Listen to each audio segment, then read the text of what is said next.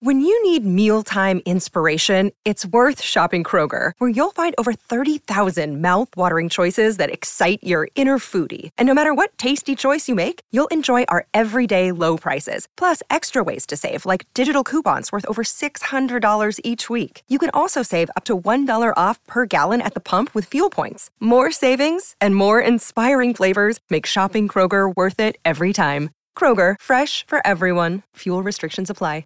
This episode is sponsored by Kaplan Medical. If you head over to kaptest.com and use the offer code ITB15, you can get 15% off any Kaplan Medical product. And importantly, for AMA members, you can combine this discount with your AMA membership for a total of 40% off.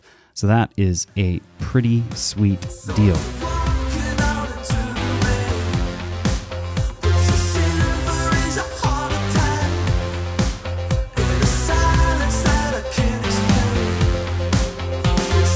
Welcome to the Inside the Boards podcast, the podcast dedicated to helping you learn to think like a question writer so you can study smarter, not harder, and succeed in medical school. And now here's your host, Patrick Beeman. All right, welcome to the Inside the Boards podcast. I am Patrick Beeman, your host. Today, an interesting discussion with Dr. Chris Cimino, Vice President of Kaplan Medical and their Chief Medical Officer, where we deconstruct a question related to ethics and get a little bit into the item or question construction and approval process, kind of how exam questions are made, how the exam is analyzed. And this episode, we really get into the mind of a question writer. And over on the Inside the Boards Study Smarter series for the USMLE Step 1 and COMLEX Level 1, listen for our Kaplan Test Prep Minutes, which offer practical advice on study, examination strategy, and many of the questions you may be wondering as a medical student or resident preparing for your boards. You can find the Inside the Boards Study Smarter series for the USMLE Step 1 and COMLEX Level 1. Just search your favorite podcatcher or look at the show notes for this episode to find that content. And truly, even though these segments are on our Step 1 Study Smarter series, the advice offered by Dr. Cimino is applicable across all levels, so it's still worth listening to, even if you are a third-year, fourth-year medical student, or maybe a resident who hasn't yet taken Step 3. All right, we ask you sometimes to help us get the word out on this podcast.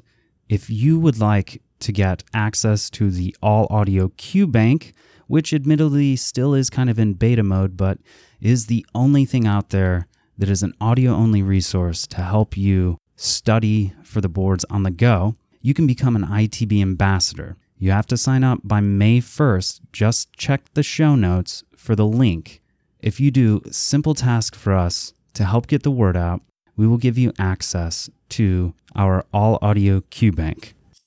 Welcome back to the ITB podcast. Today we have a special guest, Dr. Chris Cimino. He is just a fascinating individual with lots of experiences relevant to our audience. I'll go ahead and list a few. He's currently the Vice President and Chief Medical Officer for Kaplan Medical. I think everybody knows Kaplan is big into test prep. Before taking on that role in 2014, he was the Associate Dean for Student Affairs at New York Medical College, and among many other experiences, has also served on item writing committees for the National Board of Medical Examiners. He is a board-certified neurologist and clinical informaticist, I suppose. And the kind of list of achievements and areas of expertise goes on and on. Did I mention or fail to mention anything that you're especially proud of that you want to be known for? That I've set up my own web servers and done that kind of thing, messing around with on the computer technology side of things. Okay. Well, then let's start. So you are somewhat of a polymath, it looks like, with diverse interests. I am too. What are you currently learning? What are your learning interests now? Well, I've only been at Kaplan for a little over 3 years, and I've started reading business books for the first time in my life, it's interesting. I mean, my first month here, one of the people who sort of got me started and got my feet wet, he said, all business books are the same. Everything they have to say is in the first chapter. And then every other chapter is just sort of like an amplification of that. So I've actually managed to find some business books that are not like that. I think one of my favorites is actually a computer/business book, which is The Mythical Man Month, which really talks about how large projects can go wrong and how they can, the more complex you get, the more things slow down, in fact, when you add more people to the project. Very interesting. I bet that has a lot of crossover relevance for what you do at Kaplan. Certainly. At least potential. I was telling you before that with each episode, we tend to start with sort of a didactic portion, and you have sent me an example of a sort of step 2, but I bet somewhat step 1 relevant question within my favorite subject, ethics communication. So then I'll just go ahead and read the stem. A 27-year-old office manager with a history of generalized anxiety disorder has had multiple visits in the recent past out of concern for persistent fatigue. Physical examination is within normal limits, and a serum thyroid stimulating hormone level is 2.3. She was diagnosed at her last visit with a major depressive episode, but at the current visit expresses frustration that a medical etiology for her fatigue has not been identified, and she demands to see the notes from her prior office visits. Which of the following is the most appropriate response the physician could make? And the answer choices here are A, agree to show her the records only after she undergoes treatment for her depression. B, attempt to arrange to review her clinical records with her as soon as possible. C, explain to her that the physician-patient confidentiality prohibits her from seeing her medical record. Or D, immediately make copies of her medical record for her to review at her convenience. And the answer for this one, which I'll give now unless you have a different pedagogy for this. No, go ahead. All right. The answer would be B. You'd attempt to arrange to review her clinical records with her as soon as possible. So why did you pick this question as an example? So there's a couple of reasons I picked it. One is I was on the end of life task force for writing questions, which also writes questions in this domain. Sure. And they're particularly hard to write because it's easy to write easy questions, but the goal is to write challenging questions.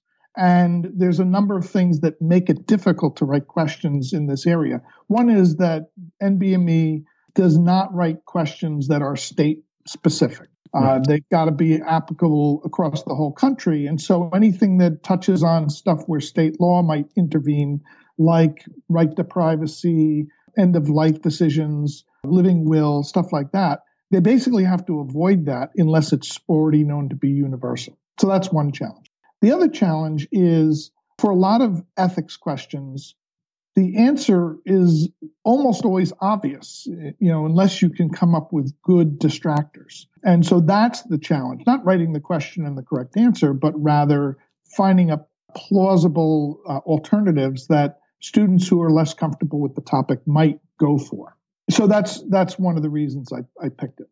Another reason I picked it is it demonstrates something that's very common in terms of how these kinds of questions get written, which is you start with the possible answer choices. And you could imagine some of these answer choices being the correct answer for a different case. Mm-hmm.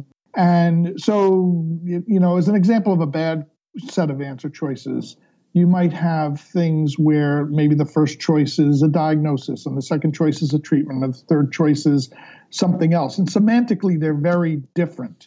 And the NBME and most exam writers try to avoid that. Instead, they try to have everything be very similar in terms of what kind of action it is you're asking the physician to choose. And I think the NBME puts it as the answer choices should all exist on the same continuum. Correct. Exactly. And a different way to think of this, if you think of that idea of a continuum, which expands and contracts, is you want them to be as close as possible, but distinctly different, as opposed to being very different and far apart. but not so close that there's ambiguity as to which is the right answer. Sure. So if we look at this, some of the choices, obviously the correct choice, attempt to arrange to review clinical records, really speaks to the ethical principle of autonomy. That as much as possible, you try to involve the patient in their own care and provide them with that information. May I interject here? So with these questions, I've often said that there tends to be in a lot of practice questions and the experience that people have on exams is this concept of a most attractive distractor, right? This one that is as close to the correct answer on that continuum perhaps as possible, but is yet also distinct. And this, I think, is where students have, the sort of experiences where they come out of the exam and they think, oh, was it A or B? And I think ethics in particular is especially prone to this. And if I had to offer an opinion, I would say the last answer choice, immediately make copies of her medical record for her to review at her convenience, is the one I'd be kind of torn between if I were in a guessing situation. Yep. And in fact, if you were to say this question was all about autonomy, that's the question that provides the most autonomy. And so it's, in some ways, it is getting at the idea of what's the community standard of practice as opposed to what's a strictly single ethical principle approach. What's interesting is if you look at the same question in different countries, they would come up with different answers that would, and even if you go back to 20 or 30 years ago, the answer in the US would be different. For psychiatric records, for a long time, there was a feeling that having the patient look at their own record could do them harm, that they would too easily misinterpret it, that it would undermine their trust of the physician if they read something. So this is not as straightforward and clear an answer as you might think. And you're right, the last choice is the one that someone who's just thinking of this in terms of, oh, it's an autonomy question, they would go immediately to that. The other principle it shows is that when these questions are written, they're really not trying to trick people. They're really trying to test that combination of both medical knowledge, or in this case, ethical knowledge, but also common sense. And so giving someone a copy of their chart, there's problems with that because they could misinterpret it, especially if we're talking about a psychiatric issue. And so the idea that instead you want to open up a dialogue with the patient is what would be considered more acceptable. And that's how you would get to choice B in this case. And then let me say, too, that as people study things, and this is more of a general principle, I think, applicable even to other subjects, I read 4 choices here in this question just for convenience on the audio. But let's say you dropped the correct answer, and instead of attempting to arrange to review her clinical records with her as soon as possible, you replaced it with a different answer or distractor, and you were left with 3 distractors and then immediately make copies of her medical record for her to review at her convenience. It would seem that would be another way to kind of approach this, where that one is kind of correct, right? But the other one, when standing beside it, is the most correct. And that is why the beginning instructions on pretty much all the standardized medical exams advertise these as single best answer, right? Yep. And that is a distinction that's important because it's in medicine. It's medicine. It's, they try to force the gray world of clinical medicine into kind of a black and white binary kind of thing, but you really can't. And because of that, the continuum may actually show that the scored correctly answer is just one of many correct answers to real life problems, perhaps. Yeah, what's fascinating about that is that if you run this question or variations of this question by hundreds of people, you see some interesting changes when you change the distractors or if you change the right answer. Sometimes things that are not intuitive, like if you go to a single faculty member and say, well, write the greatest question in the world, they'll write what they think is the greatest question in the world. But then if you have hundreds of students look at that question and respond to it, you see interesting behaviors where sometimes a distractor, an incorrect choice, will, because of the way it's worded, redirect people to a different incorrect choice. And if you take that incorrect choice out, suddenly more people get the question right. Or you can see the opposite happen, that by putting in a certain distractor, you thought you were making the question harder, but instead you somehow made it easier, that more people got it right because that incorrect choice somehow tuned them into what the correct choice must be. Yes. And so I guess that is another way of helping, I think, decrease the anxiety of students who often feel like they're being tricked. And what they should know is that whether you're doing Kaplan multiple choice questions or UWorld or the actual USMLE exam, is they're applying these, analyses to these sorts of metrics and probably doing fancy algorithms or things you would know more about in clinical informatics than I do, to ensure that they're actually testing what they want to test, which is your knowledge and not your test-taking ability or extra kind of knowledge factors. So, yeah, in fact, it's almost a mantra with most testing licensure organizations to take away the things that make it a test-taking task. Right. Now, you could argue, well, anyone who's good at test-taking, that's some kind of measure of intelligence, and so maybe they're good at being doctors too.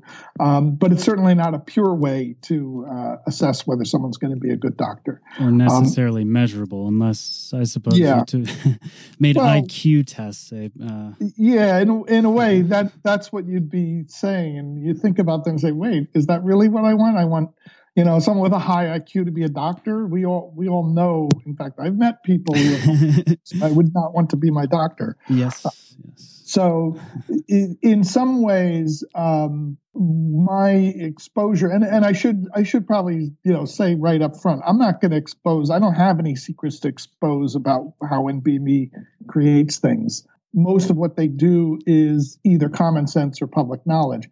But what I would say, if you look at some of the training materials that are available, one of the things you pick up from that, the materials they use to train people to write items, is that they really have almost a obsession with removing anything that is a test-taking skill from the question. And so, for example, going back to the answer choice piece, we can talk another day, I guess, about item analysis. But one of the things they would look for in the perfect question is, regardless of how many people get the question right, the people who get the question wrong equally choose different choices. So all the wrong choices are equally chosen.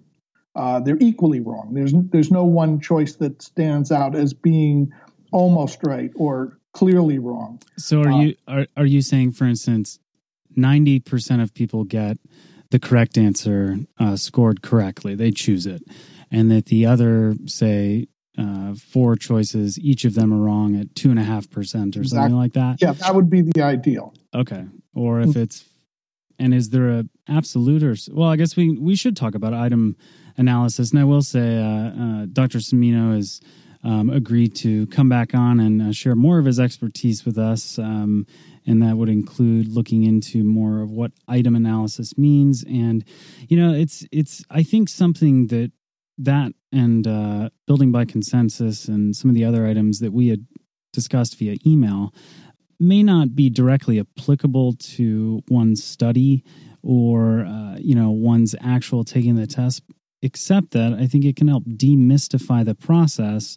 and help people trust that, you're not trying to be tricked, and that although this is a high stakes exam series, it's still one that is doggedly trying to be fair. But sorry, did I interrupt you right there? No, but actually I'll add on to what you just said something, which Please. Is item analysis isn't going to tell you how to study better. But what it does tell you is something about what to do with advice you get. If you go to a faculty member and say, what do you think is going to be on the test? They can tell you what they would put on the test, but they don't know really what's on the test. And part of the reason for that is that the way NBME does this is they form committees. And the committees are actively editing the questions as a group and they debate. Is this a good question? Is this appropriate or not? And that's sort of the first pass. And actually, the second pass, there's a committee for each topic, and then there's an overall committee for each exam. And so each item goes through this consensus process twice. And, so if you could get 5 faculty members in a room and they all agreed that something's important, well, that's a pretty good chance that the MBME faculty would agree too, and it will be on the test. Yeah. And the reality is you could get 5 medical students together and do the same exercise, and they'll probably be just as accurate as the faculty would be. And I think that's why you pick up any, let's say a review of physiology published by Kaplan versus one published by McGraw-Hill. There's going to be significant overlap between the content that's presented there and discussed, and that's why I think on this show you'll hear me say or allude to things or others say, like on the boards, be prepared to answer this, that, or the other thing.